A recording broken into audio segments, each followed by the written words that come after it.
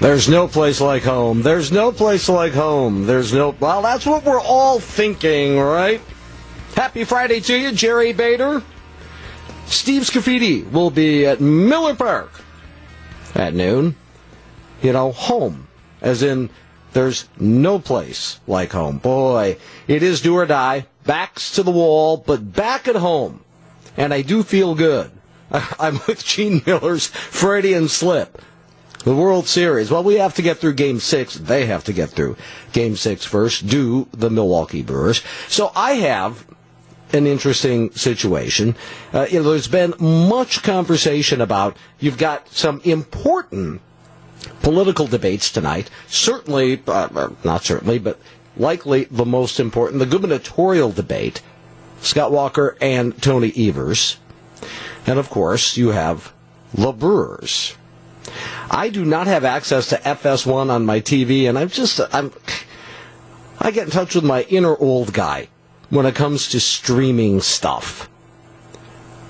And I actually have not attempted it. And when I say I don't have it on, I inadvertently kind of had a lot of sports stuff taken off DirecTV. So I can't, the only time I get sports is if, like the games are on TBS or Fox, entertainment, regular channel, like Channel 6 in Milwaukee, that sort of thing. Otherwise, I got nothing. So I've been listening on the radio this whole time. So I've been thinking about this. Am I going to break down and stream it on my laptop? Because I have an HDMI cable, I can put it through the TV. Why wouldn't I do that? Well, I don't know. I haven't yet. And here's the thing. If they push this to 7 games, I want to hear Uke's call. I do. So even if I do that, I'm going to flip the radio on to catch that. The bottom of the 9th or top of the 9th or whenever that might happen. I don't know. Because here's the thing. Here's why I'm in a conundrum on this. Because if I do that, then I'll be tempted to put the debate on the TV. And then I'll be going back and forth. But my wife is out of town on business, so who cares? I can look stupid, and there's only the dog there to see me, which is a beautiful thing. It is going to be interesting. Look, these debates, in my opinion, and I know the true diehard, wonky, political junkie will disagree with this. But these debates, the punch that they have is the media coverage of them, because I think they are lightly viewed on a Friday night anyway. I think only the people that are uber dialed in. So if something happens where someone, what I call, commits news during one of these things, you find out. And now you get that with the slant of a reporter, and again, reporters are human, and yes, they put a bias into things. So you get their take on it. And I actually think the coverage is what drives any impact these have. So does the fact that even fewer than usual, the number of people will be watching, and there's no doubt about that, watching these debates, you've got the U.S. Senate debate, Democrat Tammy Baldwin, Republican Leah Vukmir. That's on WISN in Milwaukee. And then Wisconsin I moderating 7:30 to 8:30, the 1st Congressional District, Brian Stile, Randy Bryce. And then, of course, statewide, 8 to 9, the governor's race, and we'll be into the Brewers game by then. The only way I think this has a significant impact on the governor's race is if something big happens, where there's a confrontation bordering on conflagration between the two that gets a lot of media coverage. And that might happen. Few will see it live, but there may be something that generates a lot of heat and light. What is that? Wisconsin Governor Scott Walker accused Democratic challenger Tony Evers this morning of plagiarizing parts of an education budget plan that Evers submitted as state school chief just hours before Walker and Evers clashed in their first debate in the hotly contested race. 4 passages in the budget document released last month by Evers and shared with Politico by the Walker campaign. Let me stop there. That's an interesting choice, isn't it? I think it is. That the Walker campaign, of all of the outlets to which they could dump this thing, did not go in-state. I can tell you a very possible, if not likely, reason for that is they didn't feel the mainstream media in Wisconsin was going to take it seriously. Their other option is the conservative media outlets, and I work for one, Media Trackers, but they wanted a maximum punch. They got it in Politico. Let's see now how much re-reporting of this there is in the state media. I haven't seen a lot yet. But that was an interesting choice by the Walker campaign. Let's see. We're shared with Politico by the Walker campaign were taken from other sources without any attribution, the Department of Public Instruction acknowledged in a statement. Evers told Politico that the lack of citations for the material shouldn't distract from his proactive, positive vision for Wisconsin students, and agency procedures will be changed to prevent a recurrence.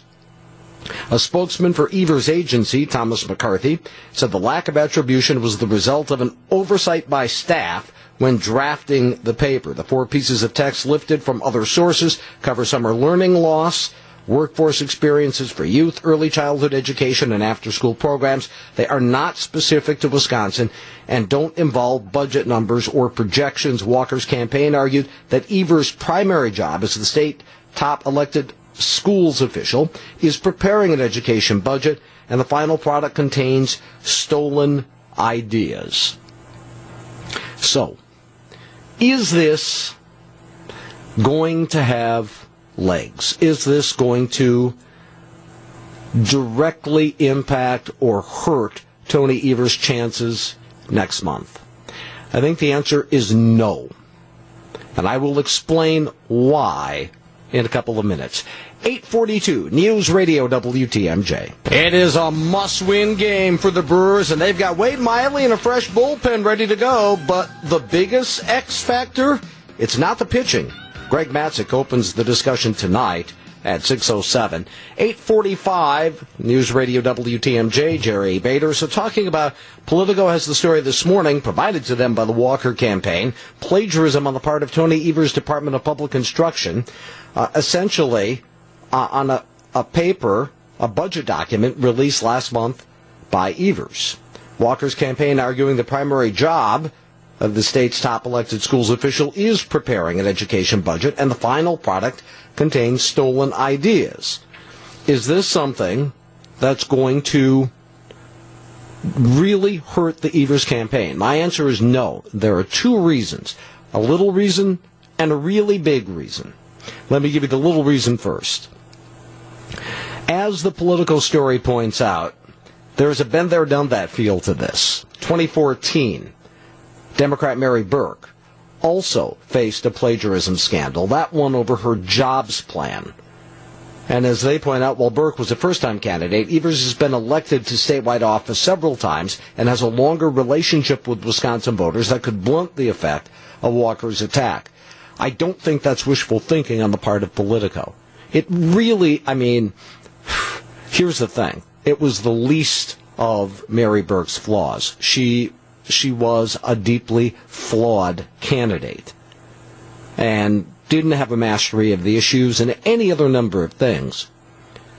There's that. And then, yeah, there is. Evers is pretty well known, certainly compared to Mary Burke. And it was just kind of a blip, a hiccup for her even in that campaign. I think in the final result, it was about Scott Walker and it was about Mary Burke, and that voters did not see her as a serious enough candidate to be a serious challenger to Scott Walker. So the little argument that you can make is, if it wasn't a big deal to Mary Burke, probably not going to be a big deal to Tony Evers. I'll buy that to a degree. Let me say that plagiarism should be a big deal before I get to the big reason. Plagiarism should be a big deal. Here is the problem. And this is why I have been saying this for 3 years. When you take character issues off the table You take them off both sides of the table. When you lower the bar, you lower the bar for everyone.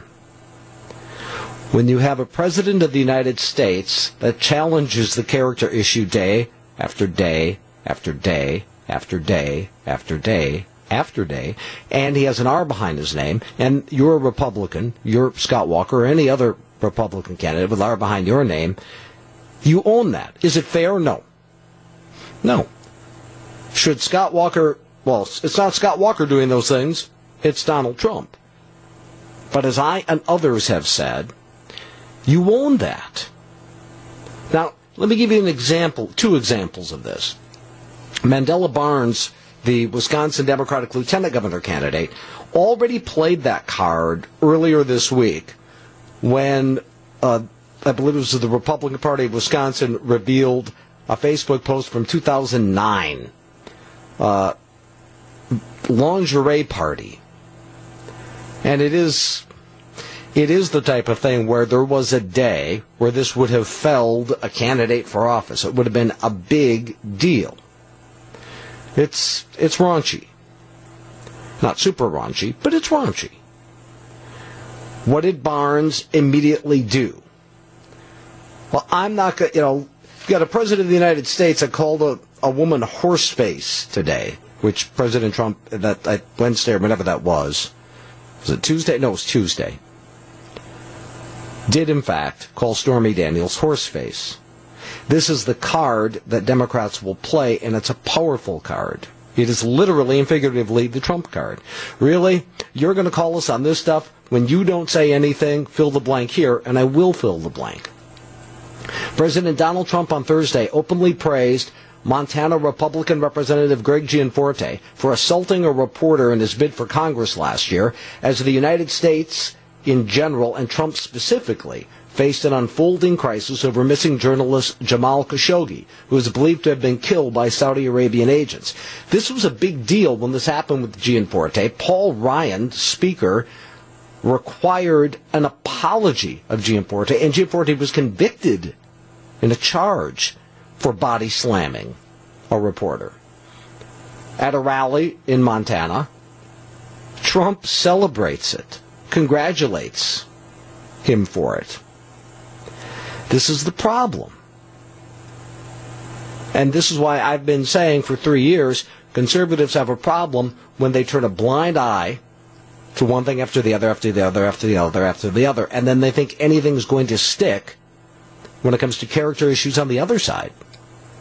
Now, I can criticize Tony Evers because I have been unafraid and not reluctant to criticize President Trump. So yes, I can say that this does speak to Tony Evers, if not character, leadership. And I think it is, while some lackey, some staffer screwed this up.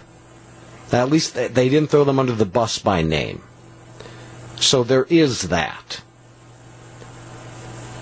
But it gets blunted.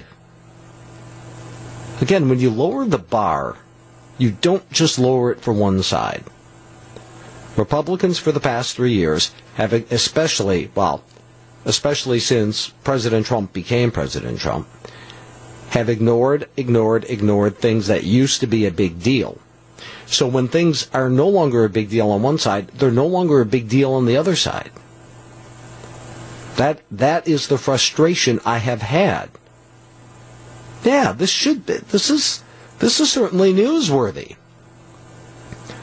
But it's not going to, and look, the media, many in the mainstream media would be in a disposition to downplay this anyway, but now more so than ever. And I bring this up. 1987, in the 1988 presidential campaign, a plagiarism allegation felled Joe Biden. By 2008, all would be forgiven and he would be vice president. But what a quaint notion that is. That same year, Gary Hart was felled, and they've made a movie out of this that's coming out. Monkey Business. The Hold On to Rice scandal.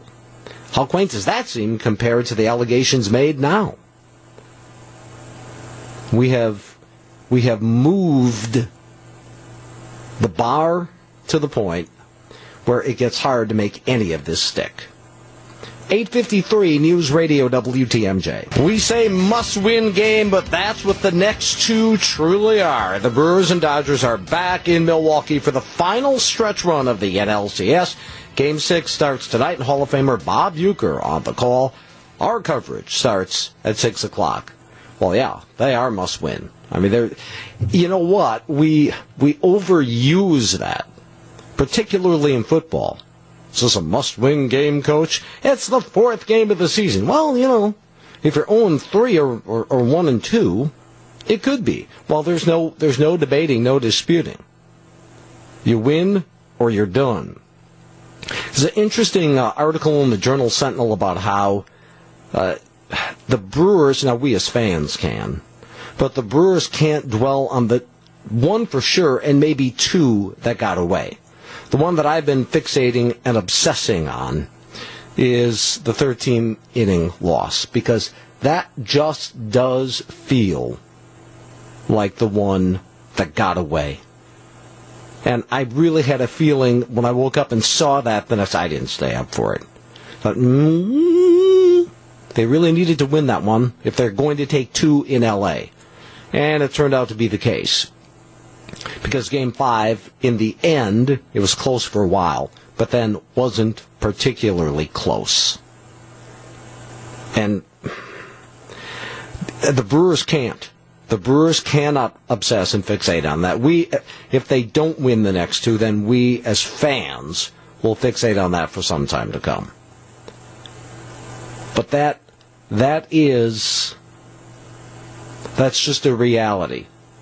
And nor the whole Christian Yelich, why is he underperforming his standards? Because those things happen.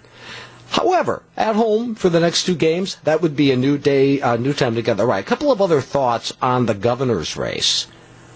Tucked away in a Washington Post story yesterday that Trump's advisors were telling him not to come to Wisconsin. Why would they do that? We'll get to that after 9. 8:58, News Radio WTMJ. Happy Come On Brewers Get It Done Friday. Jerry Bader. Hey, Wisconsin. News Radio WTMJ. Oh, man, this is the most I've ever anticipated a baseball game, even maybe back to 2011. I mean, I'm one of those people when the Packers are competitive and a big game coming up. All I think, when's the game time? When's game time? When's game time? This does feel, because it has that urgency now, like an NFC championship game. It's not just another one of 7 games in the National League Championship Series. It's do or die for the Brew Crew. I've got a good feeling, I really do. I thought they were going to win the 13-inning game they lost. I mean, not during it, but before. I had a feeling they'd pull up. Actually, no, I thought they would lose that one and then win the next one. So I was wrong. I was wrong everywhere. Not uncommon when it comes to sports. I want to finish up on a couple of things that I started in the last half hour. Credit where credit is due. I mentioned that the Walker campaign gave to Politico the Tony Evers plagiarism story, and was kind of, interesting choice.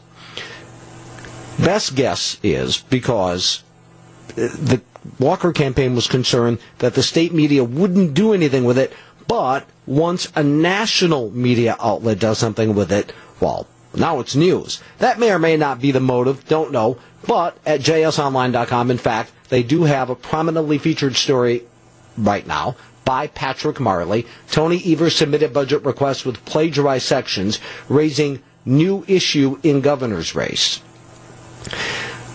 Scott Walker could use something. I mean, it's close, and I think it's a legitimate issue. And if you heard my last segment, I want to be very clear. It's a legitimate issue. But in today's political climate and things that just aren't considered a big deal anymore, that happens on both sides. That's my point. Which is why I don't think this is going to be as harmful to Evers as it might have been a point in the past. Because the climate has just changed that much. And yes, it is because of the things that Republicans forgiven one of their own. And that is a problem. That doesn't mean this isn't a legitimate issue. But it's almost as though it's pretty tough to make anything a big issue anymore. By the way, I believe that Patrick Marley has a little more than Politico had. Where did I see that? Marley reports exactly from whence the lifted, if you will, sections came. A section on the benefits of having students work matches nearly word for word a publication by the National Collaborative on Workforce and Disability. That section includes 2 paragraphs and a list of 4 benefits of having students work. 2 other paragraphs appear to be taken verbatim from other sources, one from the After School Alliance and one, really, from Wikipedia. And this is also uber interesting. Walker's campaign found the passages using software that detects possible plagiarism. You know what the irony is about that? This is interesting. You know what the irony is about Walker's campaign using that software? So Tony Evers is the state superintendent of public instruction, right? Every teacher worth their weight in dirt is familiar with that software, particularly at the college university level. It's a requirement practically these days. I didn't have it back in 1996 when I was teaching at MSOE, but I busted a student nonetheless. He was obviously copied and pasted. It was so blatant, so flagrant. So that's the irony there. One other note on this being the governor's race. There was a Washington Post story yesterday that was in general about President Trump getting out and campaigning. And it had a little nugget, 1, 2, 3, 4, 5, 6 paragraphs down. Advisors urging Trump not to come and campaign in Wisconsin. His advisors. Why would they do that? I'll tell you in a couple of minutes. 9:15 News Radio WTMJ. 9:17 News Radio WTMJ. Jerry Bader. So, Washington Post had a story yesterday. Trump advisors have repeatedly told the president that simply touting his accomplishments will not drive midterm turnout, and that he needs to continue to position himself as the counterweight to a liberal Democratic mob threatening his achievements, people close to him said. Now that's in the first paragraph. This is in the Washington Post yesterday morning, and then you get to the second paragraph, third paragraph, fourth paragraph, fifth paragraph, sixth paragraph, and a nugget interesting to us. Some advisors have urged him, without success, not to travel to Texas or Wisconsin, 2 states where the president has announced campaign rallies next week. This is interesting. According to the Washington Post, Trump's advisors are telling him, don't go to Wisconsin, don't go to Texas, you're wasting your time. Why? Because Ted Cruz is going to win his Senate race and Scott Walker is going to lose his governor's race. You're wasting your time. And not to mention credibility, because Trump is supposed to be, and he often is, that magic when it comes to energizing the base and helping Republicans win. More in primaries, though, than in general elections have been the track record thus far. So I want to examine this. Okay, actually, I agree with the first part. Ted Cruz, every indication is he's going to win. I believe it's a media fabrication that race is close, and I'm just looking at the polls. It's really not close. The media have tried to turn the Democratic candidate into a rock star and say, this is really close. I'm not seeing any current numbers. Now, there have been polls from time to time that show that one close. Now, to the part that's relevant to us, that he shouldn't come to Wisconsin because Scott Walker is likely to lose. I do not believe Scott Walker is likely to lose. I think now a friend who's in the business of winning elections for Republicans, allow me to just leave it at that, said he thinks it's 50-50. That Walker could just as easily lose as win. I do think it is that close. I actually would agree with that. And I think he's in for the fight of his life. We knew that even before things got as tight as they are now, and the latest MU Law School poll showing a small lead. I don't think it's likely. Here's what I think is the great debate. This is really interesting. There has been debate here among Republicans in Wisconsin whether it's good for Walker to be seen with Trump. Now, this is the flip side. His advisors, don't go. Walker's going to lose. It's a waste of time. He'll be seen backing a loser and all of that. So,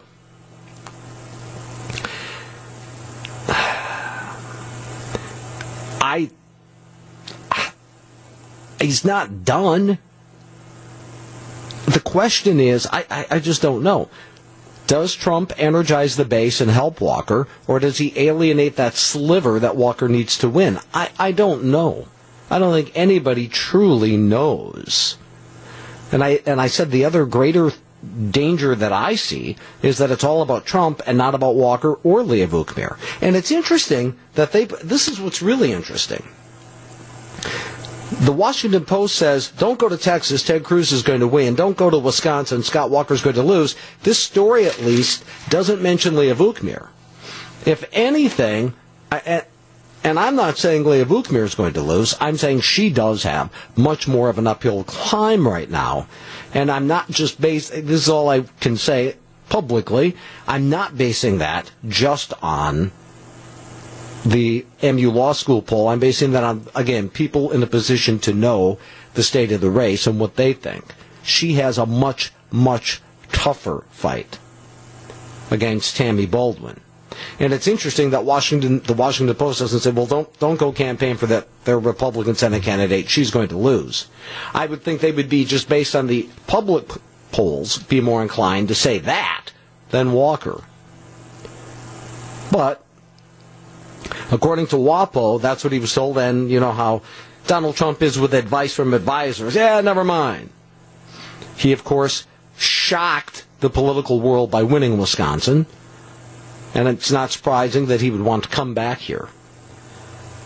Mosinee, I think, also is strategically wise. That's, the upstate part of Wisconsin is where he did well. And if anything can close the gap for Leah Vukmir, energizing the base up there might do it. She faces the same problem. 925 News Radio, WTMJ. A great text. Go Brewers! Tell them to hit the ball. I think they know. I mean, I'd be more than happy to relate. Hey, guys, hit the ball! There. That should fix that. I think they know. We'll find out tonight. I want to share this, and I actually want to take calls on this after the news. I think there's a lot of interesting things in this. Let's see if I can do this. It's a relatively short column in the Wall Street Journal. Leaf blowers are loud, ugly, and dangerous. It is that time of year. I want to read this, and I want to get your thoughts after the news.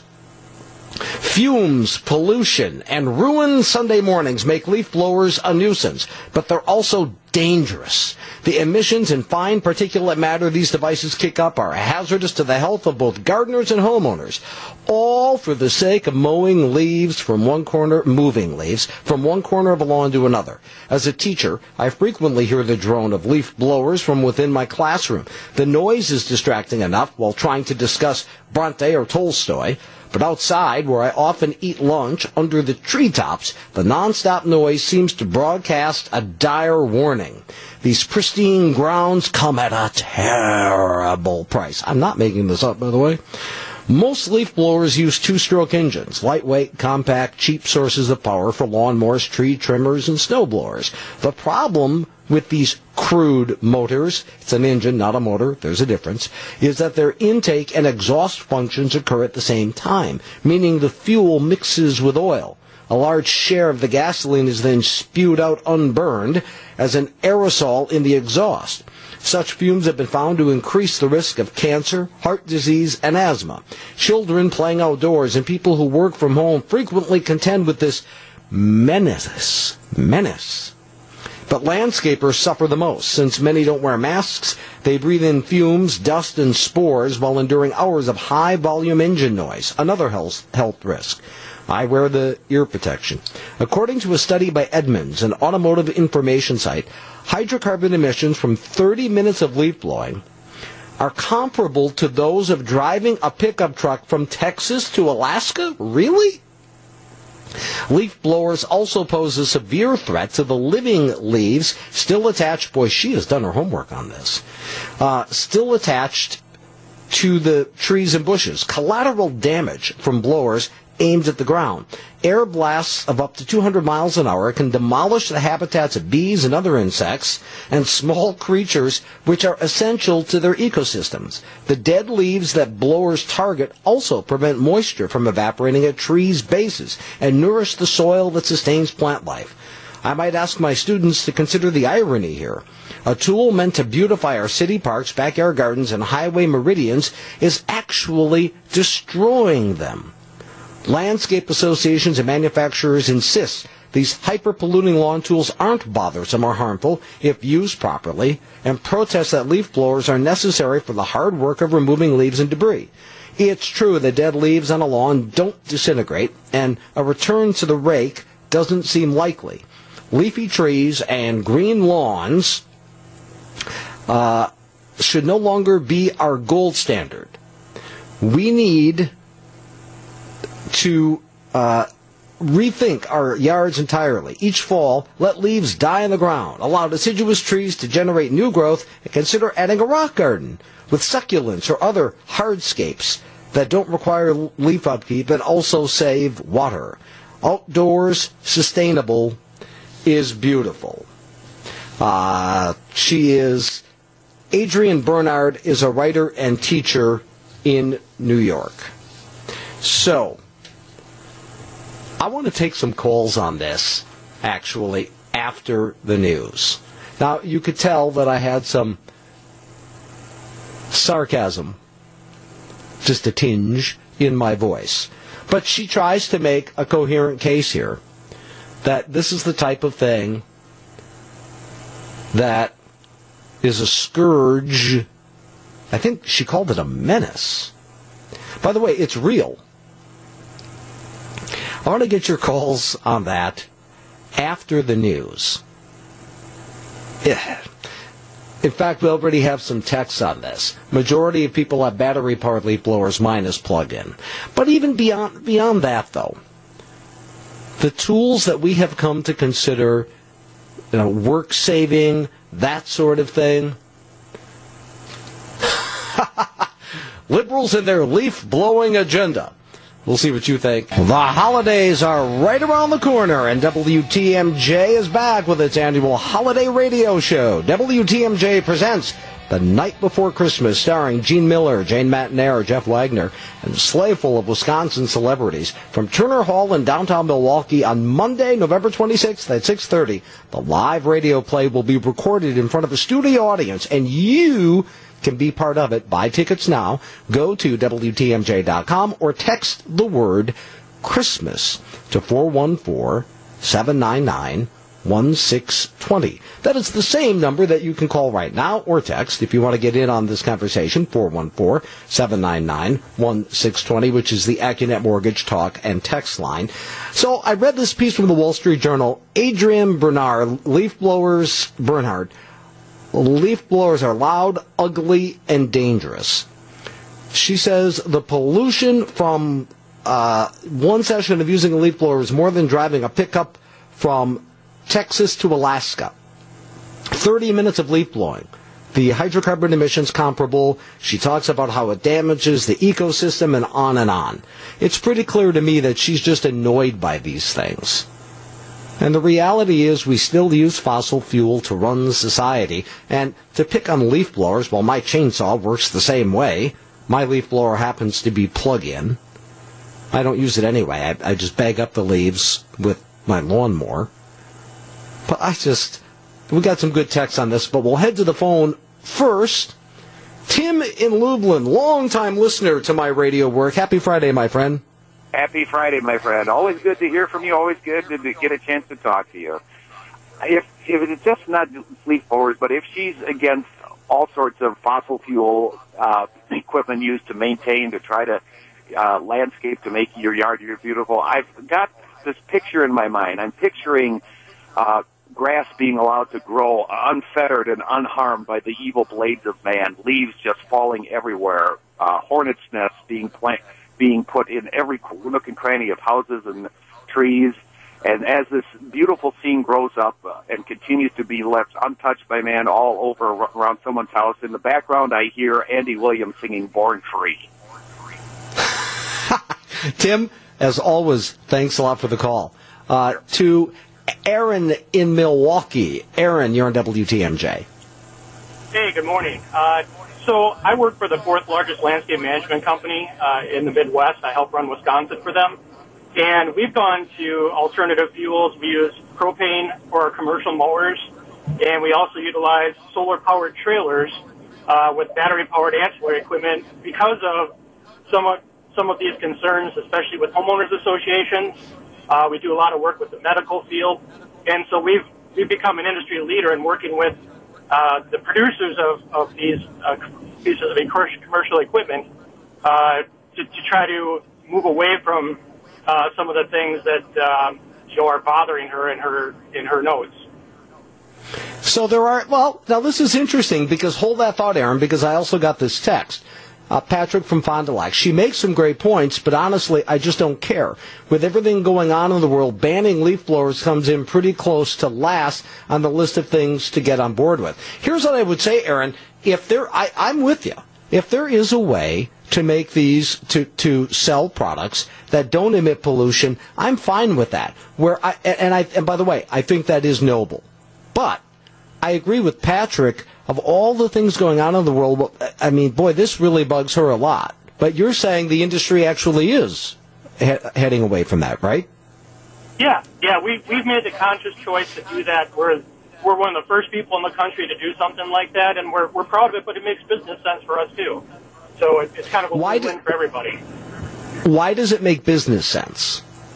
Because it actually costs us less to run our mowers on propane. When you think of a commercial landscaping company, it's not your trucks that are going all over and using the most consumption of your fuel.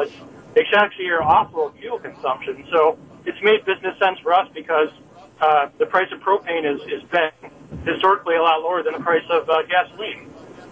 So I've got a ton of texts, not a ton, but I've got several texts on this talking about battery-powered leaf blowers. I mean, I'm assuming commercially that wouldn't work, but for the individual homeowner, what's your take on those?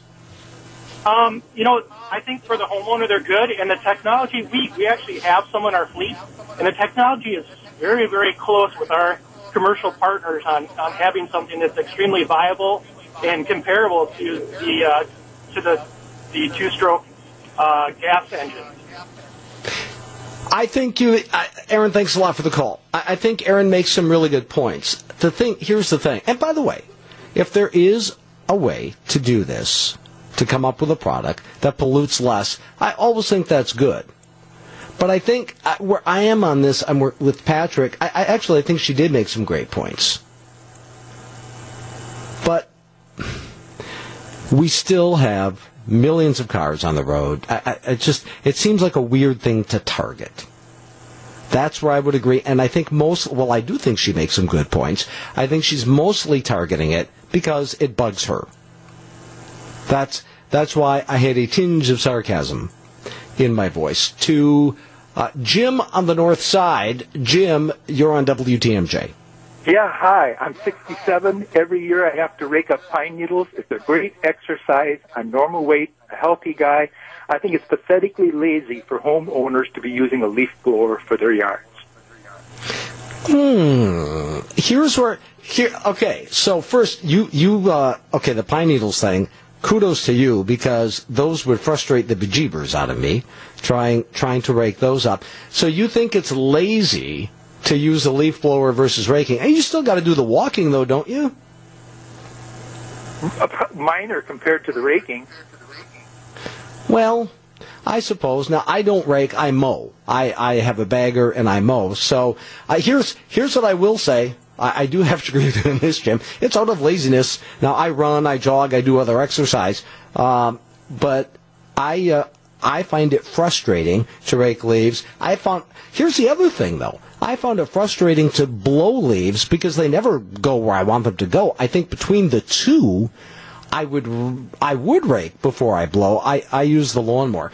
Jim, thanks for the call. We take all perspectives on this.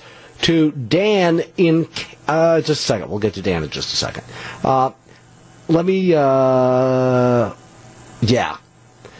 Jerry, if gas model airplanes, is she going to complain about that too? I fly gas smaller planes. Is she going to complain about that? Let's see, one more here. Where's that? There was one I wanted to share. We did that one. Mike and Fond du Lac, hi, Jerry, love your show. A Milwaukee Tool makes a great battery-operated leaf blower. That was a big call that we get. Dan in Campbellsport says, gas is better than electric. Dan, go ahead.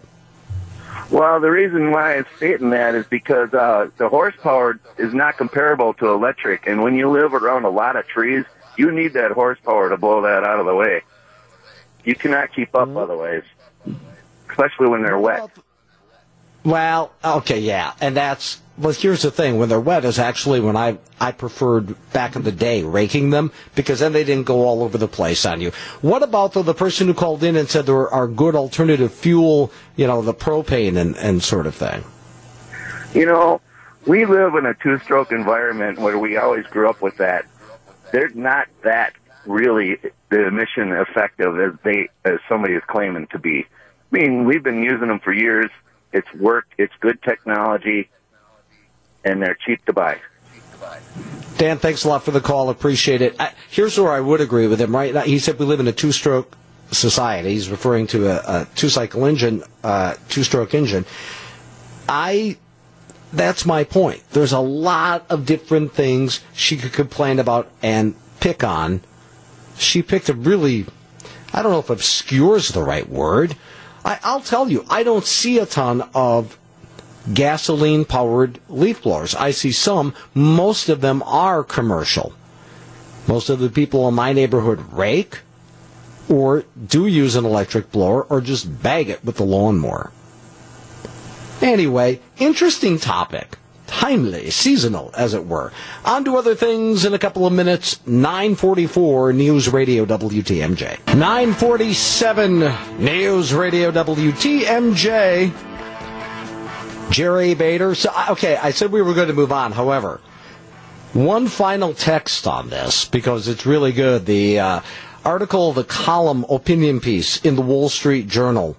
This woman feels that leaf blowers, gasoline engine leaf blowers, are a scourge, a menace is actually the word that she used.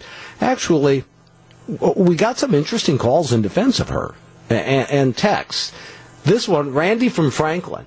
Hire the neighborhood kids to rake your leaves. Spot on, Randy, spot on. In fact, that reminds me of something. I wasn't home, so my wife gets a knock on the door. We live in Ashwaubenon, suburban Green Bay. My wife gets a knock on the door. I'll rake your leaves for a negotiated price. Okay, couple of things about that. Our leaves pretty much haven't started falling yet. I don't remember exactly what kind of tree we have in our backyard, but it is stubborn.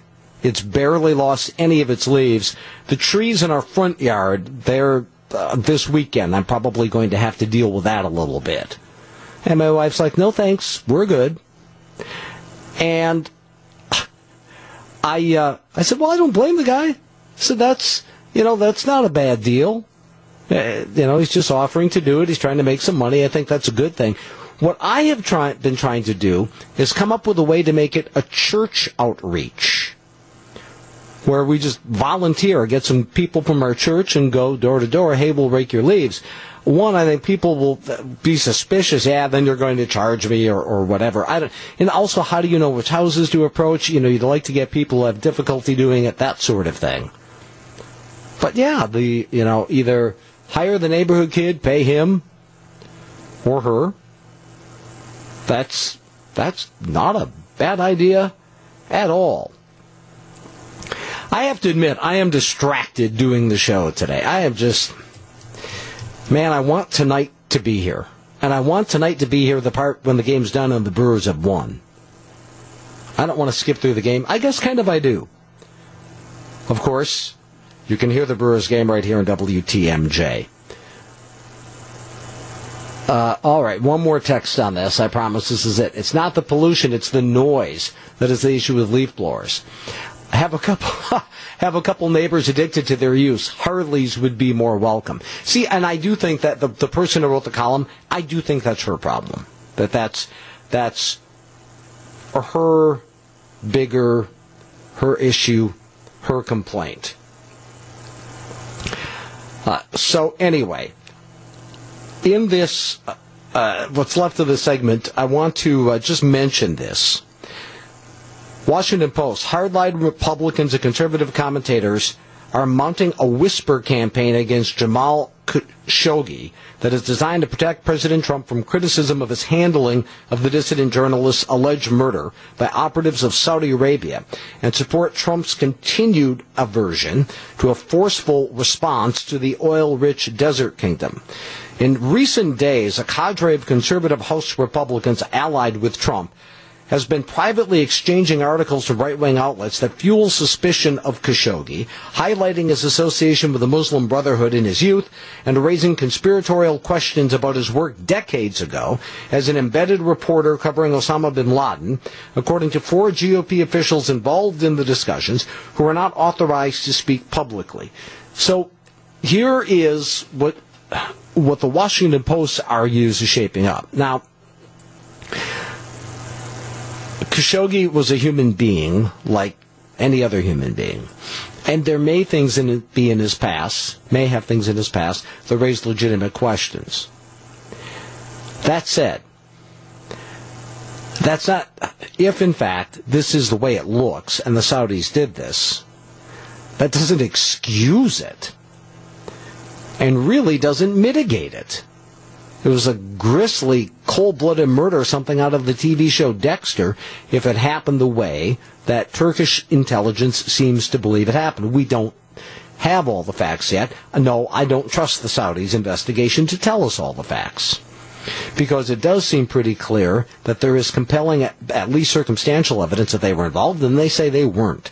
So I'd be shocked to have their investigation contradict what they have been saying to this point. Now, the media also has a tendency to make angelic victims. But I want to be clear. He didn't deserve to have this happen to him. And I think that whisper campaign could backfire, and backfire badly. Coming up, I want to tie a couple of stories together. One that suggests that the Kavanaugh effect is waning for Republicans in congressional races. It's not going to have the punch come Election Day that it looked like it was going to do. And combining that with the Pence rule, that would be Mike Pence. If you don't know what all of that is, we shall explain straight ahead. 9:53 News Radio WTMJ. 9:56, Jerry Bader. This from the Washington Examiner, the bitter confirmation of Brett Kavanaugh to the Supreme Court, initially believed to be a benefit of Republican Senate candidates, appears now to be a mixed blessing that is helping some Democrats, according to 3 state polls released Thursday. The Vox Populi polling finds in Nevada, Indiana, and West Virginia Senate races show the conflict impacting of the Kavanaugh vote, for which President Trump and top GOP leaders have heralded in their conflicting impact, that is, in their effort to expand Republican control of the Senate. In other words, helping in some races, hurting in other races. What I had said is, I absolutely believed that the overreach, the overplaying their hand by Democrats, absolutely energized the conservative base. Right? I and some other conservatives agree with another block of conservatives does it have the staying power? And I said the glow of victory wouldn't last as long as the sting and anger of defeat by Democrats. And I thought in the end, it's at best, a push for Republicans, or maybe even benefits Democrats by Election Day. At the moment, it would appear that it's a push, that it kind of balances itself out. Let's hope if you're a conservative, you want to hope it stays there, a Republican, and not actually tilt to Democrats, which I think it could, which leads me to something I want to share with you and get your thoughts after 10 o'clock. The Pence rule. What is the Mike Pence rule? He basically never has dinner or spends any time alone with any woman other than his wife. Is that a hedge of against getting falsely accused? We'll get to that after 10 o'clock. 9:58 News Radio, WTMJ. 10:09, happy Friday, Wisconsin. Go Brewers! I do. I feel good. I'm nervous, but good, if that makes any sense. All right, I want to share just a little bit of this. Not going to read the whole thing. It is a piece by Brad Palumbo in The Federalist, and we already have someone who wants to weigh in on this. We will get to you, ma'am, in just a moment. Hang on, I need to set this up a bit more sufficiently. Palumbo is writing about potentially false accusations, or men, put it this way, men guilty until proven innocent. And he refers to something that is re-emerging. Here it is. Talking about sexual harassment, sexual assault allegations. Here he goes. It is understandable, even reasonable, that young men would want to take steps to protect themselves from false accusations in this cultural climate. One re-emerging idea is the Pence rule, especially some people on the right. Vice President Mike Pence's self-imposed practice of avoiding dining or meeting alone with any woman other than his wife. But even if the motivations for embracing the Pence rule make sense at first glance, to do so would not only be unwise, but also do little to ward off false accusations while still representing a massive step backward in our social culture. After all, this self-isolating practice wasn't actually invented by Pence, although it rose to popularity after the Washington Post profiled him. It was the late Reverend Billy Graham who popularized the idea, and he's right about that men should avoid spending time alone with women other than their wives, in order to avoid any situation that would even the appearance of compromise or suspicion, if only preventing false accusations were that simple, he writes. The logic underlying Graham's practice falls apart when applied to today's context. Even if a man never puts himself into a situation in which he's alone with a woman, he can still face false accusations of impropriety. And then he points to the Kavanaugh case. Then, he says, would the Pence rule hinder professional women? Yet even if there is some utility in embracing the Pence rule, it would come at far too great a cost. Pence is incredibly close with his wife Karen, so much so that she had a direct line to his desk as governor, and that's admirable. But does maintaining such closeness really require shutting out, or at least limiting one's relationship with other women? Perhaps if you view men as so depraved that they lack the self-control to remain faithful or avoid sexual immorality. Yet Graham and his peers believed the nature of man was actually that barbaric when they invented the Pence rule, motivated by the fear that they would fall into immorality. Implementing the Pence rule broadly would amplify the losses, that women, just the networking that women can now take part in. So while young men have a right to be concerned by today's freewheeling Me Too culture, it would be a mistake to respond by embracing a tactic that will do little to ward off accusations and only send society lurching backward. I think he makes some great points, but I still support the rule. I will explain why in just a moment. But I, in fact, do think that this is a good idea for men to do. I am not saying that it's going to ward off all false accusations. I happen to think it's a good idea.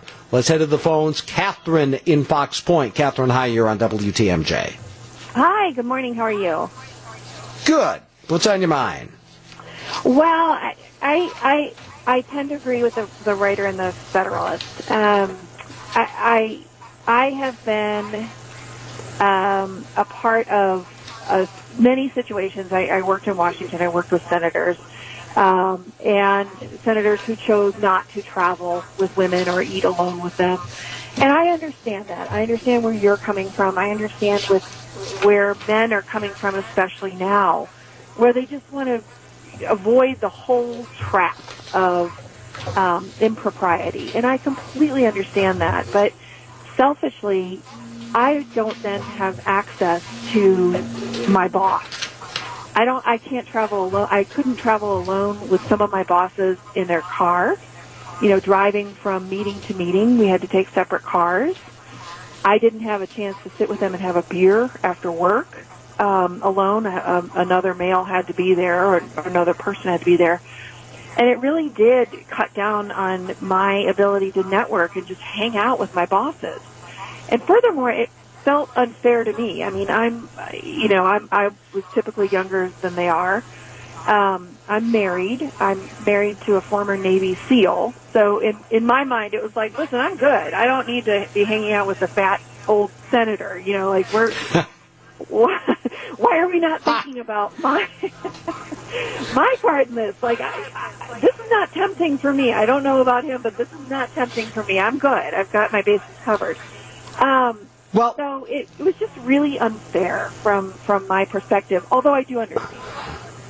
Okay, you understand, but you think it's unfair. And by the way, this is exactly the point that Brad Palumbo makes at the Federalist, is that it actually could do more harm than good for women. I will tell you, though, I have a pastor friend, and I will say publicly, because I have told other people this, I am pursuing the ministry, and a pastor friend of mine, it is a hard rule. Never, ever, ever will he be alone with a woman in the way that is described.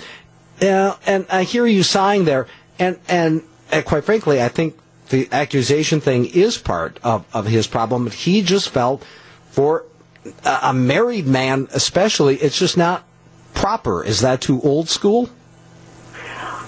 I just think I think that's cowardly in some ways.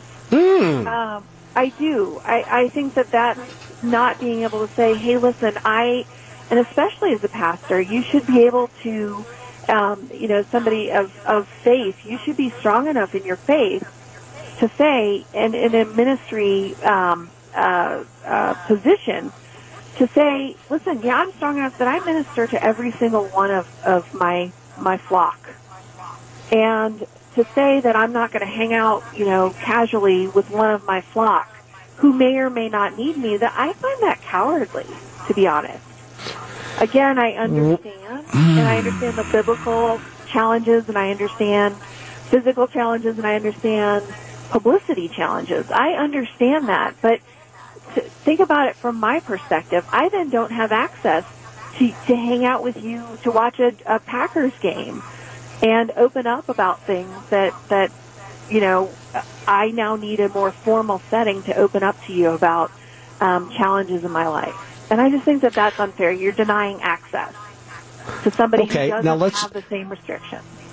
Let's just take the example you just took. I would never invite a woman to my house to watch the Packer game if my wife wasn't going to be there. You think I'm being a coward? No, not in your own house, but at a bar. I travel a lot, and just last night I went to an event in Chicago. My husband stayed home with my 6-year-old, and I hung out with a guy friend. I mean, it's not, we were able to talk about work. We were able to talk about the Brewers. I'm technically a Cubs fan, so that was painful. But there was nothing wrong with that. There's nothing wrong with that. But that wasn't really alone, was it? You were in a public place. Sure, but most men that I worked with in D.C., if they were older and in the public eye, they would never have done that. They would never have gotten in a car with me. They would never have traveled with me. And that is a hard, fast rule that was just known. And I find that cowardly. Catherine, thanks a lot for the outstanding call. I got to let you run. I would like to hear some reaction to her points because I think they're really good. On the AccuNet Mortgage Talk and Text line, 414-799-1620. 1018 News Radio WTMJ. 1021 Jerry Bader, News Radio WTMJ. I do live by the Pence rule when it comes to being alone with women. If possible, an employee, it's had to happen, drive to Madison or other places. I mean, a lot of companies have gone with the 2-car rule, as Catherine pointed out. The office building we're in, there are times during the summer they close at noon on Friday. We're the only people left in the building. Work from home Friday afternoon. I do live by that rule. Catherine's argument is a valid one, that it does put women at a disadvantage in terms of being able to network, being able to do those things. A texter says they go by the same rule. Women can't have it both ways, unfortunately. In the atmosphere today, it's not worth the risk of any loose accusation. I have to protect myself first. It's a texter. Let's go to the phones. To John in downtown. John, you're on WTMJ. Hi. Yeah. I also, I agree with what you just said. You do lose access if you're a woman in the culture, but that's just kind of like I know not all women are making these false accusations, but women are also getting negatively affected by this. So you can't have it both ways. If we're going to have these false accusations, men are going to have to take measures to protect themselves because you can see the damage they can cause. It's probably one of the most damning accusations you can possibly have against you, and you have to protect yourself. John, thanks a lot for the call. And this goes just beyond the individual Kavanaugh case. It goes to the philosophy that came out of the Kavanaugh case, and that is guilty until proven innocent.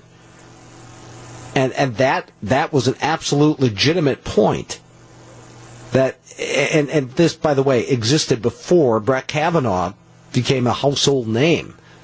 To Frank and Racine. Frank, go ahead. Good morning. Morning. I think this works both ways with men and women. The idea of what people perceive is going on almost trumps the truth. You can go to a bar, a man or a woman can go to a bar together, and what other people see or perceive what's going on will trump the truth, if you know what I mean. And I don't mean Donald Trump. I mean, people will perceive and look and come to conclusions, no matter what's going on or what's doing, it can be completely innocent. But our society has this jump to conclusions attitude, and they will perceive something that's not really there. And that's why I think both men and women need to protect themselves. Get my point? Frank, thanks a lot for the call, Frank. Appreciate it. If you want to weigh in on this, we'll have a couple of more minutes. 414-799-1620 on the AccuNet Mortgage Talk and Text line. 1024 News Radio WTMJ. The Brewers return home for a do-or-die game against the LA Dodgers. The season's on the line. Greg Matzik is live at Miller Park. Hear from players and coaches starting at 3 o'clock on Wisconsin's Afternoon News. I am so... I can't get here fast enough. And I do have a good feeling. Some final thoughts on this topic. I have a text. Kyle in Wauwatosa. Radical feminism only hurts other women. Intense... I'm not quite even sure of that word. Kyle, that's a new one on me. Anyway, he believes that what's happening is overall bad for women. Yes, men are going to be defensive. Not all allegations are false, though. There are men who, let's look at Matt Lauer, Charlie Rose, and others. In that case, Charlie Rose was kind of defiant. Matt Lauer wasn't. Al Franken is now being mocked by the president for stepping down. I mean, here's what setting all of that aside, by the way, not only are not all allegations false, I think my position is women deserve to have their allegations heard, to be taken very seriously, and then be investigated if the man denies. But I also understand, look, it's just something I won't do. I follow the Pence rule because I happen to think it's the right thing to do. We are going to go in a completely different direction. Actually, we have several things to get to before the end of the show. Now, I'm not currently full-time in radio, but until earlier this year, I was in radio for, since 1984. I'll let you do the math. It's too scary for me. In the last 15-ish years of my radio career, I had what's called non-competes. So in other words, within a 75-mile radius of the radio station for which I worked, I couldn't just go take another job at another radio station. Non-competes are common in a lot of industries. Legal, lawyers have them. I could go on and on. Apparently, good workers are so hard to come by. Now, janitors. Yeah. At least in one place, janitors now have non-competes. What about the whole concept of non-competes? Is it anti-capitalism, as one writer argues? We'll get to that in the next half hour. We say must-win game, and indeed, that's what the next two truly are. The Brewers and Dodgers back in Milwaukee for the final stretch run of the NLCS. Game 6 starts tonight, and Hall of Famer Bob Uecker on the call. Our coverage starts at 6 o'clock. So, in the last hour, I received a text from my wife, and I'm trying to decide if this is something that should make me nervous. My wife is flying out of town on business, flying out of Mitchell, and she texts this. I have no idea what this means. It sounds like it involves work for me. Here's the whole text. I'm not sharing anything personal, private here. Talk to me about a cherry tree when I get home.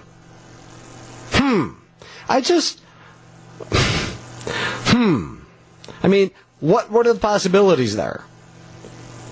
She's traveling with her boss, so I'm assuming her boss. Talk to me about a cherry tree. Hey, honey, what? Do you want a cherry tree? By the way, I would be perfectly fine with a cherry tree.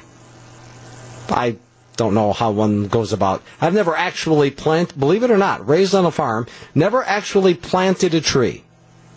Here's one. Okay, talk to me about a cherry tree. It almost sounds like one of those bumper stickers you would see on a van. Talk to me about Tupperware or whatever. Talk to me about a cherry tree. All right, honey, we will talk about a cherry tree when you get back. Safe travels to California. Okay. I find this next topic interesting because I have been directly impacted by this. In the latter half of my radio career, I had non-competes where you couldn't just go jump from one station to another if it was in the same region, in that case about 75 miles. They are in all different advertising, legal profession. A lot of people have non-competes. Listen to this. This, I believe, is from the Washington Post. One of the central contradictions of capitalism is that what makes it work. Competition is also what capitalists want to get rid of the most. That's true not only of competition between companies, but also between them and their workers, after all. The more of a threat its rivals are, and the more options its employees have, the less profitable a business will tend to be. which, as the Financial Times reports, probably goes a long way toward explaining why a $3.4 billion behemoth like Cushman & Wakefield would bother to sue one of its former janitors, accusing her of breaking her non-compete agreement by taking a job in the same building she'd been cleaning for the global real estate company, but doing it for a different firm. Now, he writes, the company claims this wasn't a non-compete per se, but rather a non-service agreement, meant to prevent a competitor from easily taking over the management of a building. But the effect is the same, limiting your current employees' future choices. See, it's not that keeping this specific cleaner from leaving is somehow vital to Cushman & Wakefield's business, although, of course, the firm is obliged to say otherwise. It would be irreparably harmed, its lawyers said, the extent of which cannot be readily calculated. Rather, what's important is keeping all of its workers from leaving for better pay, especially when a few of them had already been defecting to its top competitor, because that's what really this is all about. Whether workers are allowed to leave for greener pastures or their bosses are given the green light to put up such high fences around them that they're forced to stay. In other words, it's about power, who has it and who doesn't, or more precisely, whom we give it to and whom we don't. If we create a legal framework that puts workers on an equal footing, then they can go get a raise without having to wait for their employers to deign to give it to them. But if we don't, then those bosses, secure in the knowledge that their employees can't easily leave, can get away with offering only minuscule pay increases, if that. You might think that there couldn't be a more absurd example for a company using non-competes to hold down wages than going after a janitor. But, he writes, you'd be wrong. Amazon.com used them for warehouse workers, Jimmy John's for sandwich makers, Camp Bow Wow, a doggy daycare chain, for dog walkers. In any case, the point is that non-competes, which used to be about keeping top executives from taking trade secrets to rival firms, have now become much more common among all types of workers. Indeed, according to University of Maryland economist Evan Starr and his co-researchers, non-competes cover 18% of all U.S. workers and have covered 38% at some point in time. In other words, 38% of us alive today, at one point or another, have been covered by a non-compete. That I used to be, at the moment I'm not. And while it's true that they are still more prevalent among high-wage workers, non-competes do cover a full 14% of workers without college degrees, and companies have started suing over them more frequently. Here's his point, that it's anti-capitalistic to have non-competes. I get that. Now here's the counter-argument. And this, I will tell you, I've been conflicted on this. As a conservative, I see where businesses come from. As an employee, I hated them. Well, because that was my ox being gored. I couldn't just go get better pay if I got an offer, unless I would have to relocate in my case. You can certainly argue that they're anti-competitive. I mean, that's the whole point. You work for us, you can't go work for them. Them being in proximity. I will tell you this. I happen to know that in the funeral home industry, this has become common. Non-competes, so you're in a city where there are, let's say, a dozen or more funeral homes. Non-compete, where a funeral director could not go work for a funeral home in that same city. I happen to know of this firsthand. Someone who works in landscaping. I have a 3.0 and a 5.0 license. I don't know what that means in landscaping. We have to work in a non-compete environment. It's absurd, he or she writes. I never... So these obviously are way more widespread than I would have thought. If you do have any thoughts on this, I've got a lot of other things to get to, but if anyone does want to weigh in on this, I certainly will let you. And the AccuNet Mortgage Talk and Text line, 414-799-1620, but I'm not going to wait around long because I've got a ton of other things to get to. 414-799-1620, 1043 News Radio WTMJ. 1047 News Radio WTMJ, Jerry Bader, Brewers, Dodgers, Miller Park, Game 6. Our coverage starts at 6 o'clock. Must win indeed. Talking about non-competes. Back in the day, they were pretty much for high-level executives, trade secrets, all of that. Salespeople, it was big. You couldn't take your client list and run to a radio station, television station, or whatever company across the street. Now, janitors, Jimmy Johns, funeral home directors. Is it anti-competitive in terms of, well, it keeps wages down because you can't just go get a raise at a competitor who thinks you're good at what you do? To Todd in Greenfield. Todd, hi, on WTMJ. Well, I caught just the end of it, and with your screener, I was trying to determine exactly what part of this you were getting at. But I used to be a painting contractor, and I had established a client base all through the years, and then somebody that painted for me left me after I trained them and went after all my customers and would underbid me. And it's like, that's definitely unfair, but the gray area is he allowed to do that when I took the work and time to get those customers, and then he can just go and solicit them after I train him. You follow me? See, now that is the original, what you're talking about, Todd, is the original purpose for non-competes. Right. And in fact, I can tell you in broadcasting, the way that works is, say, you work for radio station WXYZ, and you're going to go work for radio or television station WABC, and there will be like a year moratorium where you can't call in the same advertisers for that full year. That is the original intent of it. My point, Todd, and the point of the person writing about this is now Jimmy Johns and janitors and funeral directors, that you can't just go across the street and work for the competitor, and that it's being used to artificially keep wages down. Well, then I think that's a matter of the employer keeping that person happy enough to keep them so that they are paying them enough to not go somewhere else. But they don't have to with a non-compete. Right. Okay. See, that's the argument. Doesn't have to. You know, what you're referring to is called the going wage. You know what that means? The wage you have to pay them to keep them from going. Right. Unless, yeah, that's what it is.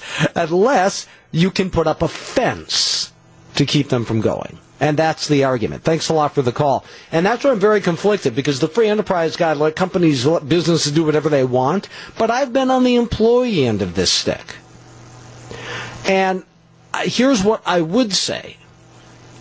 You know, when I signed a non-compete, I was in a situation where, my wife and I were situated, didn't think we would be going anywhere anyway. What I would do, if ever confronted with one again, I would seriously consider, all right, you got to have something in it for me. If I'm going to sign a non-compete, what type of bonus, what type of sweetener do I get in exchange for that mandated loyalty, if you will? And apparently this is growing and growing to sectors of the market where, the overall job market I'm talking about now, to where it previously had not been. We got a text from someone who works in landscaping. So I never would have thought of that.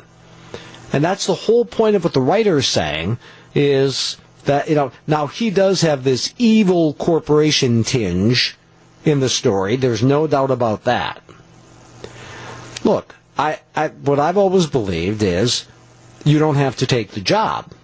But what I've also always said is, if everybody starts doing it, and it actually wasn't on this topic, it was on a similar topic, if everybody else starts doing it, well, then you don't have a choice.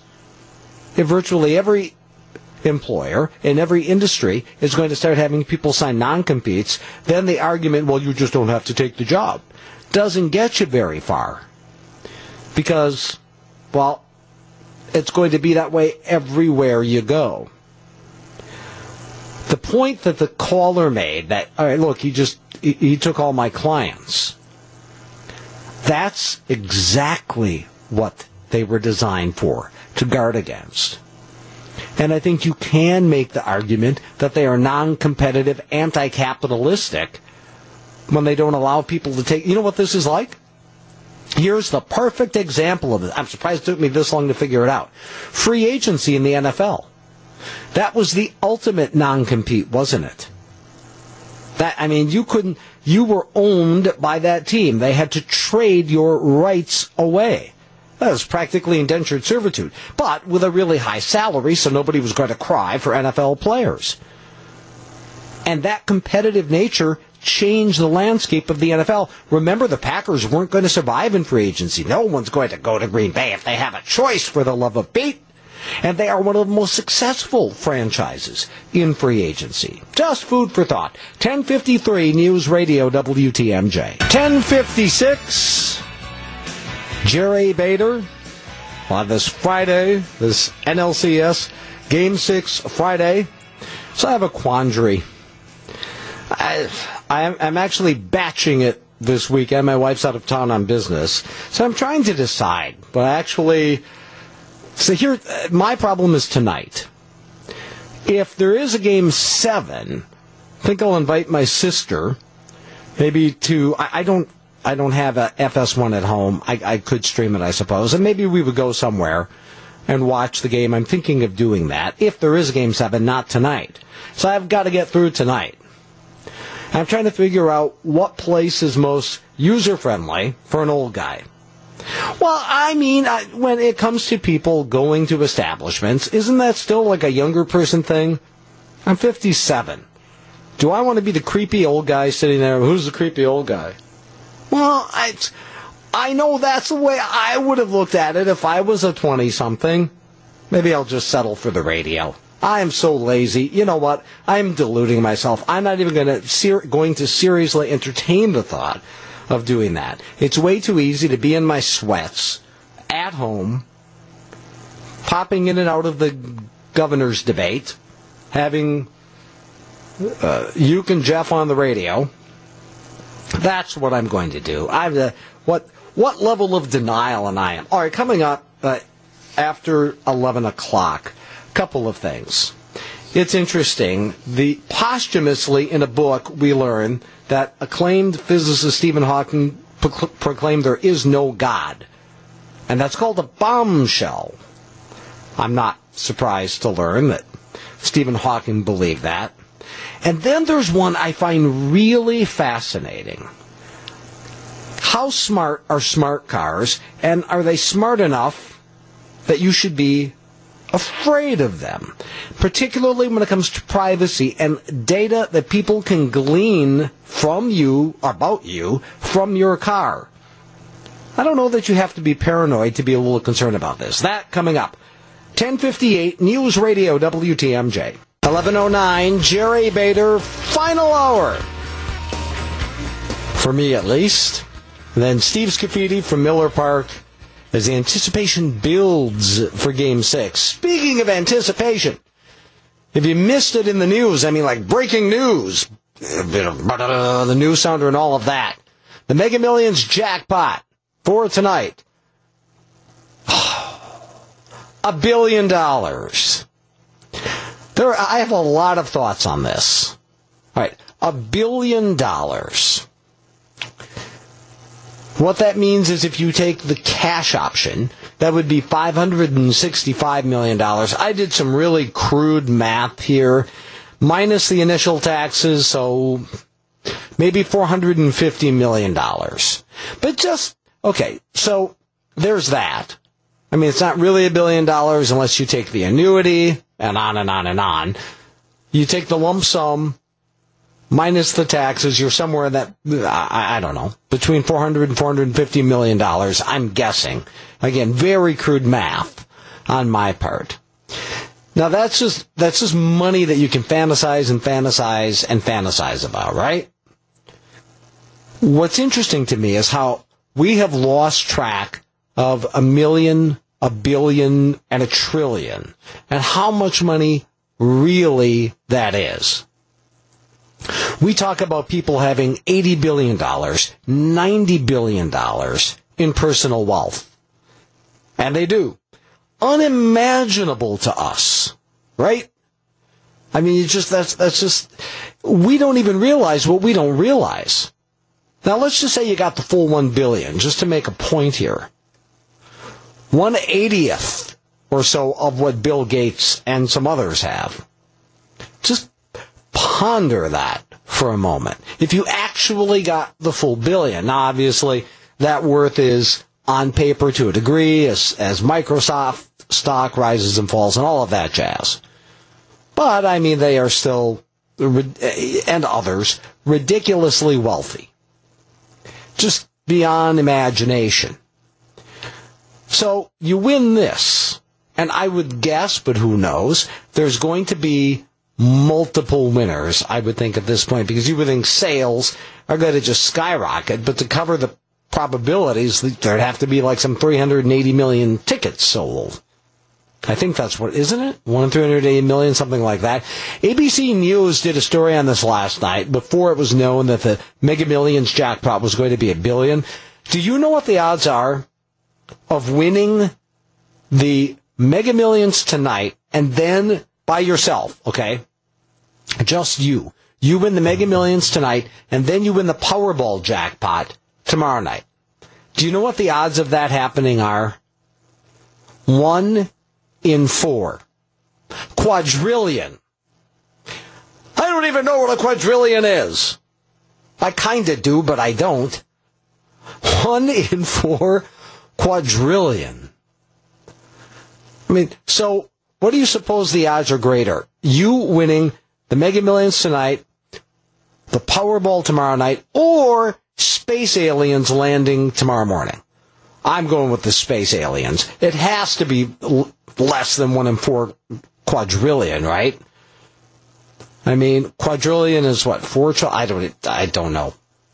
I have no idea. All I know is the odds are really, really high.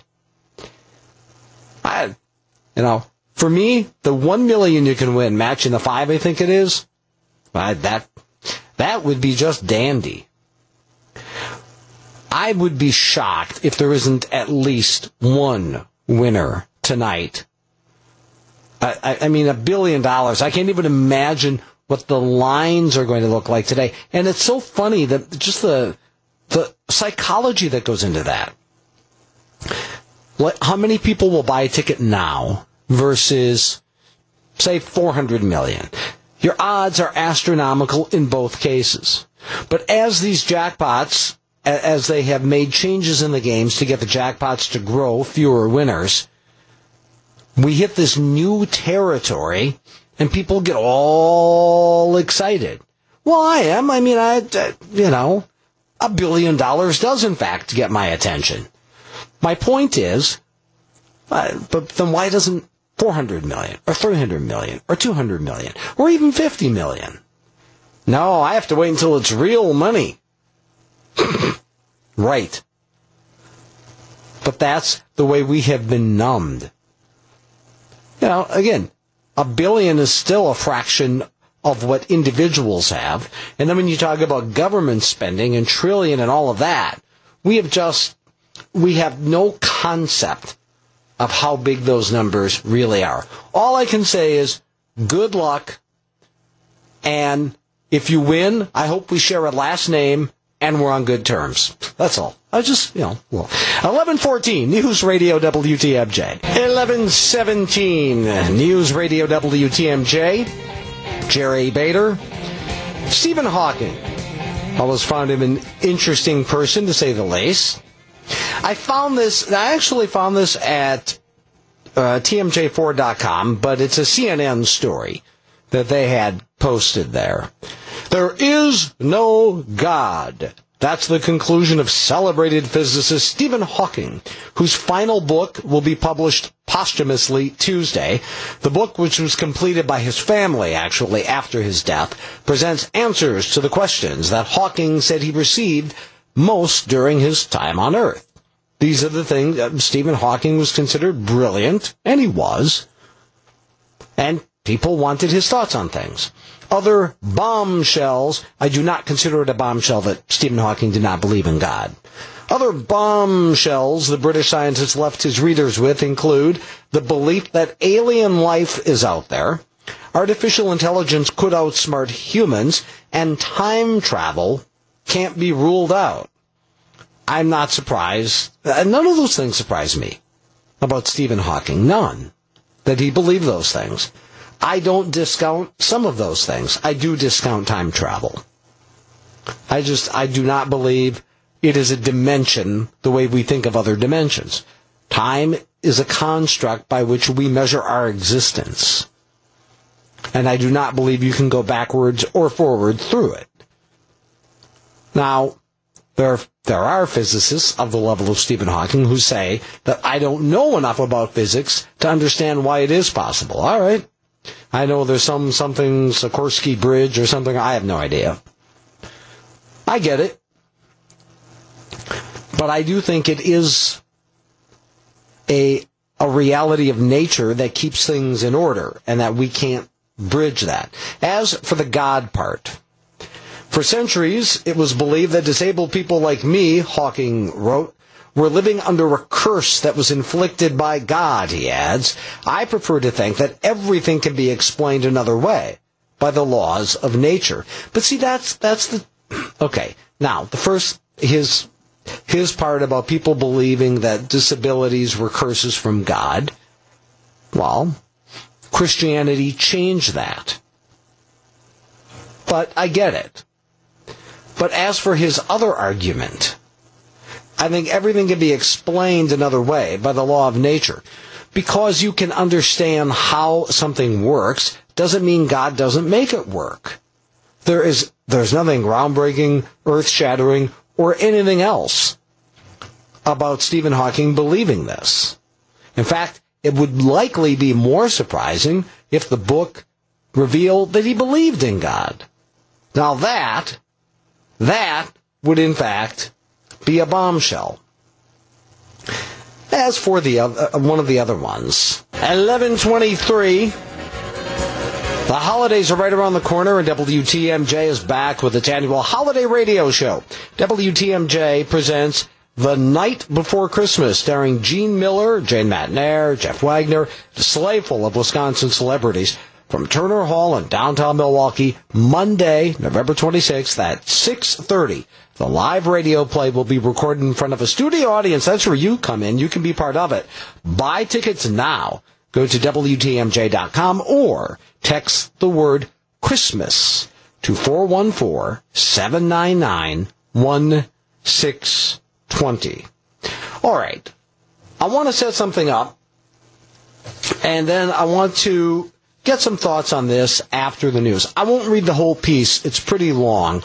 But I want to just read some of this to give you an idea of the concept that we're dealing with and how real are the privacy concerns and how wide-ranging is this topic really. Here it is.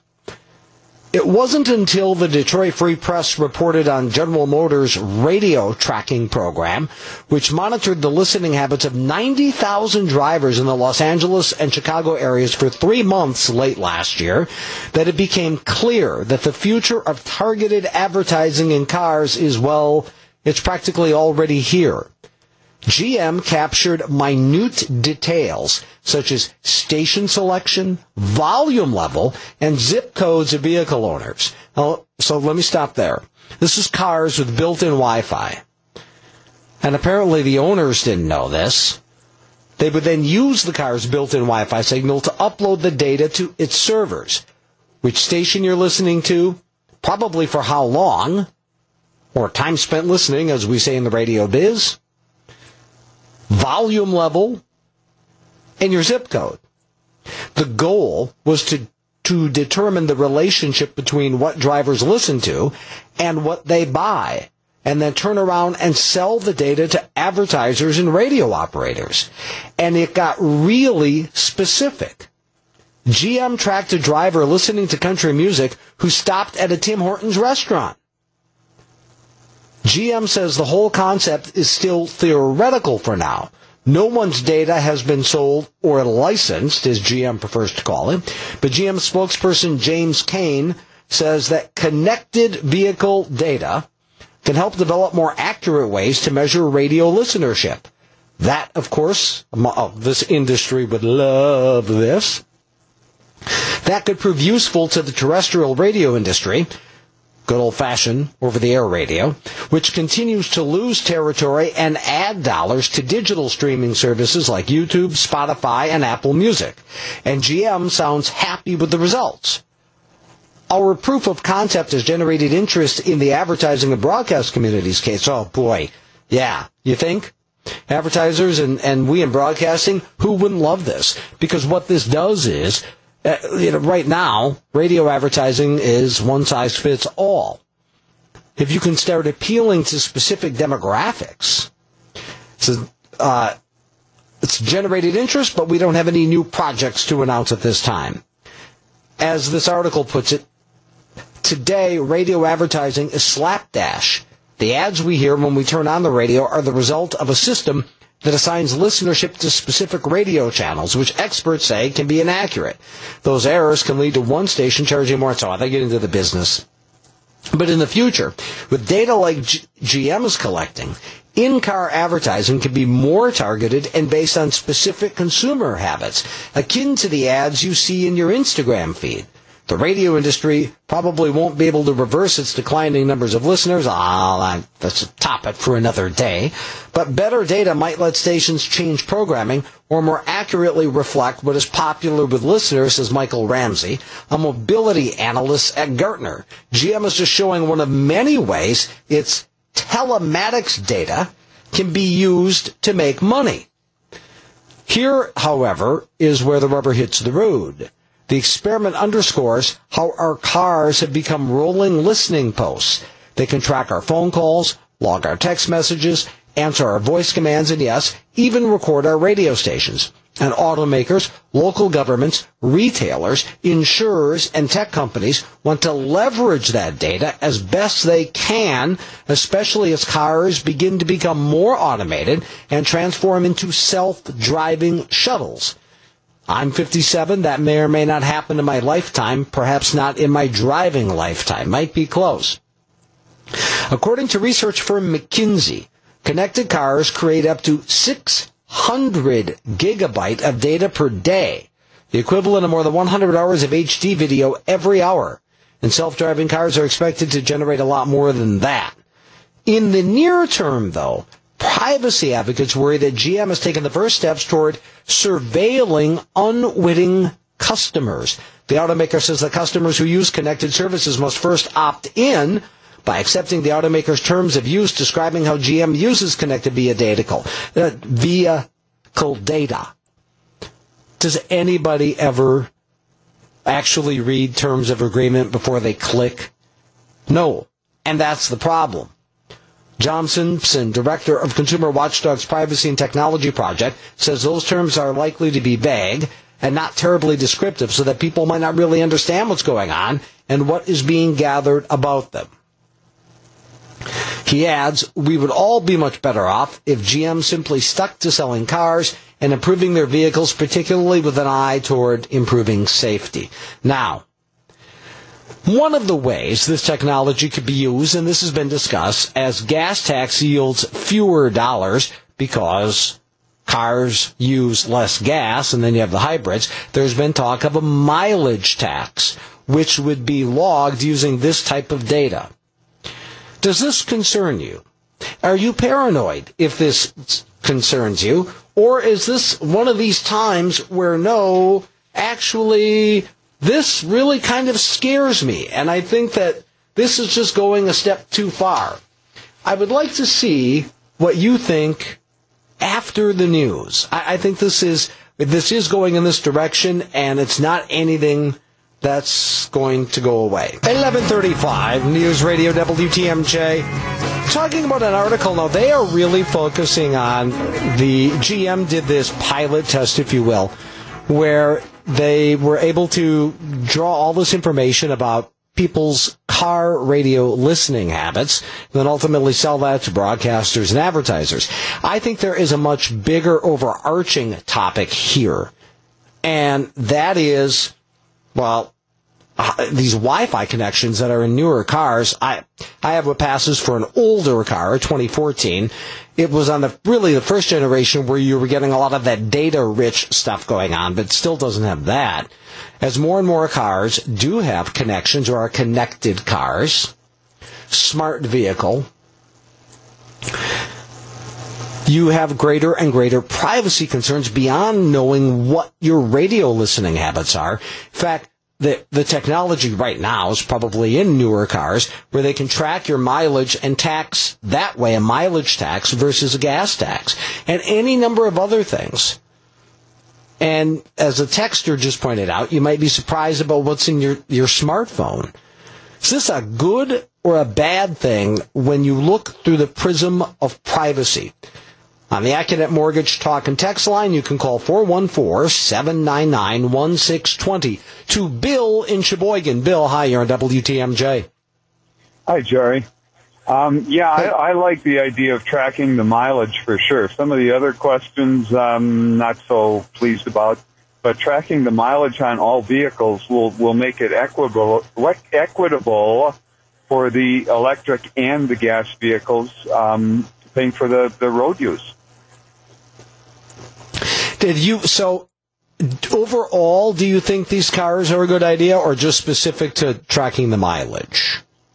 I think it's a good idea overall, yeah. So many other avenues are available to track people's coming and going, and it's probably valuable after some sort of a crime may be involved. We might have an easier time, tracking either the victim or the perpetrator of the crime as well. Bill, thanks a lot for the call. Here's my position on this. I think where you opt in to this by agreeing, the terms of blah, blah, blah, I disagree with. I think there should be a specific checklist. Do you agree to this? Yes or no? And you check yes or you check no. Do you agree to this? Yes or no? Do you agree to this? Yes or no? Rather than have this omnibus where you agree to terms of use, so there you go, we get to do this. Yeah, I know people should read that more carefully. But then, okay, if you say no, then what? Then what don't you get to do? By the way, one of my kids mentioned that to me. What's the biggest lie these days? The biggest lie is, yes, I have read the terms of use and agree to them. But beyond that, I think there should be very specific opt-ins to this. Because you do discover this, Justin writes, I think that although the smart vehicle technology is really doing nothing more than a smartphone does when carried by an individual wherever they go and whatever they do, or stream to it, including when they're in their vehicles, that most people aren't expecting that their vehicles are tracking everything as well, especially those who shun smartphones because of the privacy issues. Here is what has happened in the last 10 years or so. What would that be, 2008? We have really just surrendered a lot of privacy. The things that we initially, when social media were new, and we just put things out there, not thinking about it. And we have just gotten so conditioned to it. Now we're trying to put the genie back in the bottle. Now we're trying to say, hey, I really am not all that excited about this information. And what happens is, you know what this is like? This is like a conversation we had previously in the show today about non-competes. The argument with non-compete, well, if you don't want to sign a non-compete, don't take the job. What happens when everybody uses non-competes, when all employers use non-competes? Then you don't really have that option, do you, when it becomes universal? And what you are seeing is data tracking, data mining is becoming more and more universal. Look, I was in the radio industry for a long time. And the more data you can get about your audience, the happier a camper you are. And that's true in any industry. Now, the issue came up about tracking mileage digitally and charging that way. The previous caller said it was more equitable. A texter disagrees. No, there should not be a tax for mileage. He says gas tax for mileage. Well, it wouldn't be a gas tax. It would replace the gas tax. No, there should not be a tax for mileage. Most of Wisconsin is rural. Why should they be taxed more? Because they don't live closer to grocery stores, restaurants, etc. Ridiculous. Well, the argument is the more you use the roads, the more you should pay. That it's user-based. You choose to live in a rural area and you have to travel further. That's your choice. Historically, you would use, because here's the thing, that's no different than the gas tax. Why is it? Why? Because you have to use more gas where you live. Why should you have to pay for more of the roads? You do.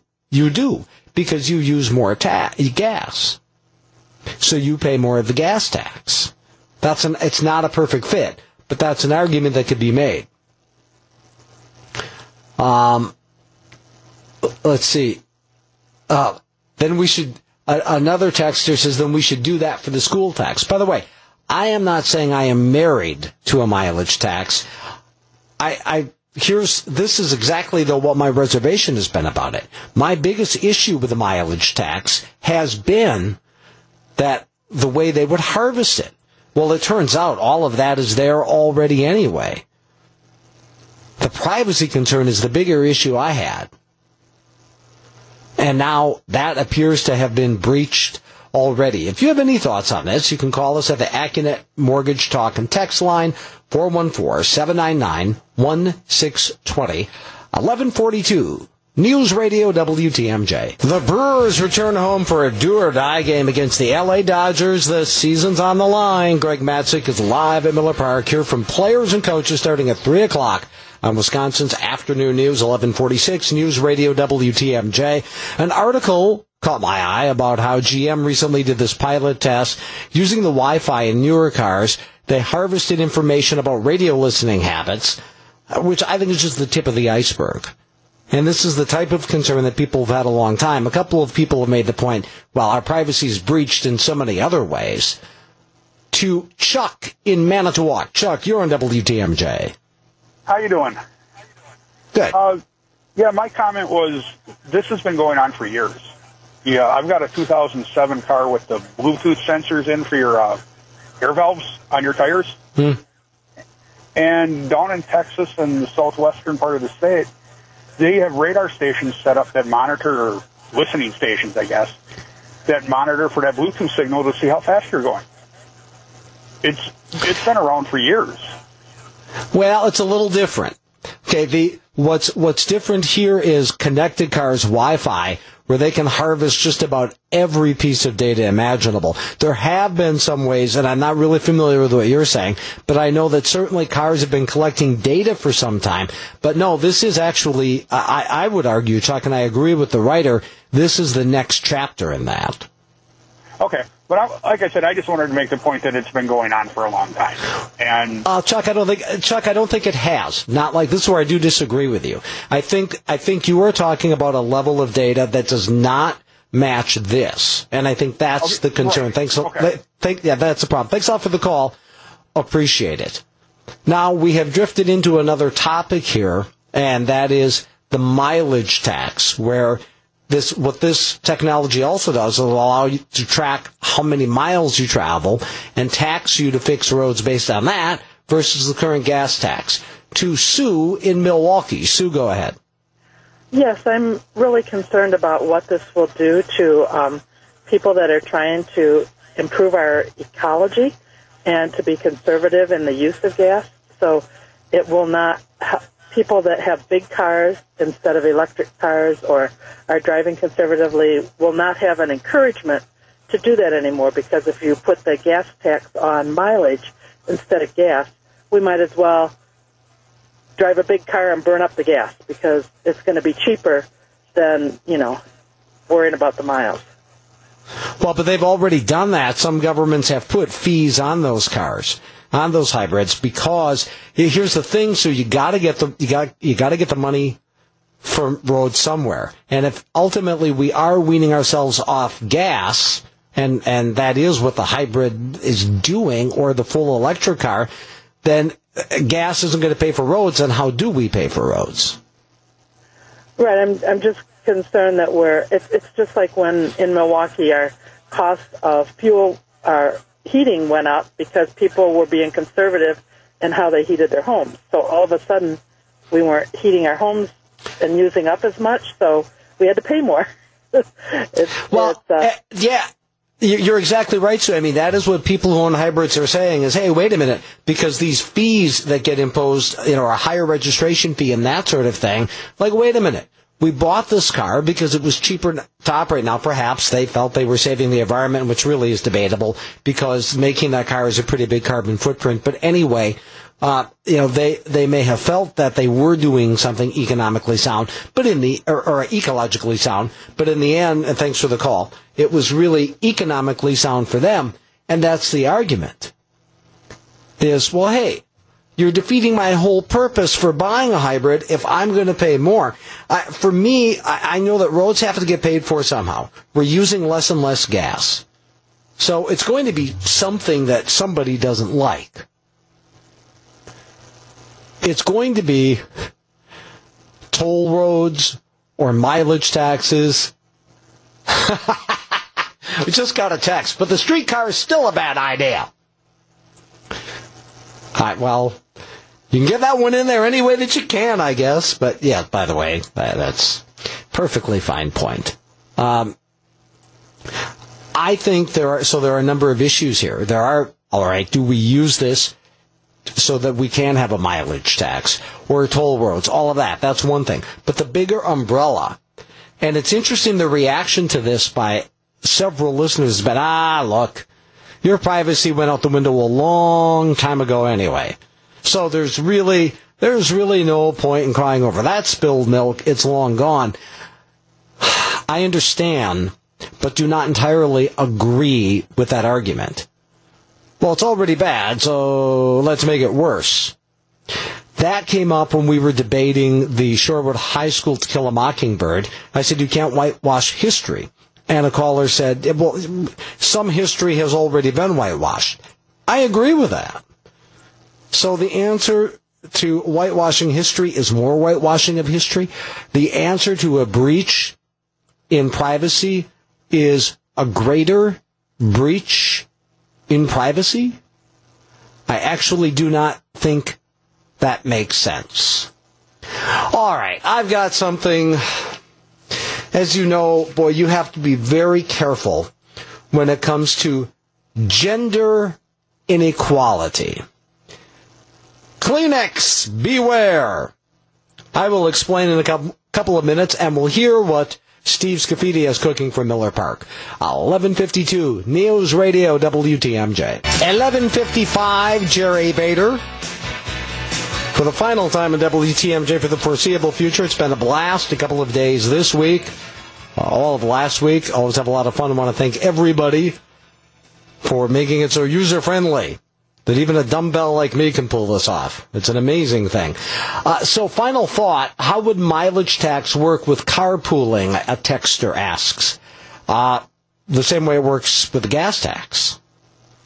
If you're the person driving the carpool, you pay the gas tax. If you're the person driving the carpool, you pay the mileage tax. Now, there's a difference, of course. People chip in for gas. Then you would have to somehow, I'm assuming you're still paying gas to a degree anyway, unless you go with a full electric, which may in fact be coming. But no, in that regard, it's the same thing. You are bearing the expenses as the driver, just as you do under a gas tax, and then you and the people pooling with you figure out how all that works. I do have an open mind to the concept. I don't have an open mind to how intrusive this is becoming in our vehicles. And then there's this. Kleenex will rebrand its man-size tissues after consumers complained the name was sexist, touching off a social media conversation about what is in a name. The company behind Kleenex, Kimberly-Clark, you may have heard of them, said Thursday that the product, which is sold only in the UK, I wonder why that was, will now be called Kleenex Extra Large. Packages for the tissues describe them as confidently strong and comfortingly soft. Kimberly-Clark told Britain's Daily Telegraph that it in no way suggests that being both soft and strong was an exclusively masculine trait, nor do we believe that man-sized branding suggests or endorses gender inequality. Gender inequality. We are always grateful to customers who take time to tell us how our products can be improved, and we carefully consider all suggestions, the company said in a statement. It seems like a weird brand for a tissue anyway, doesn't it? Man-sized? I mean, do we have bigger faces? Don't answer that. Just don't answer that. I was going to say the manly man, Steve Scaffidi's at Miller Park, but I might get in trouble. So I'll just say Steve Scaffidi's at Miller Park, and he's going to tell us what he's working on.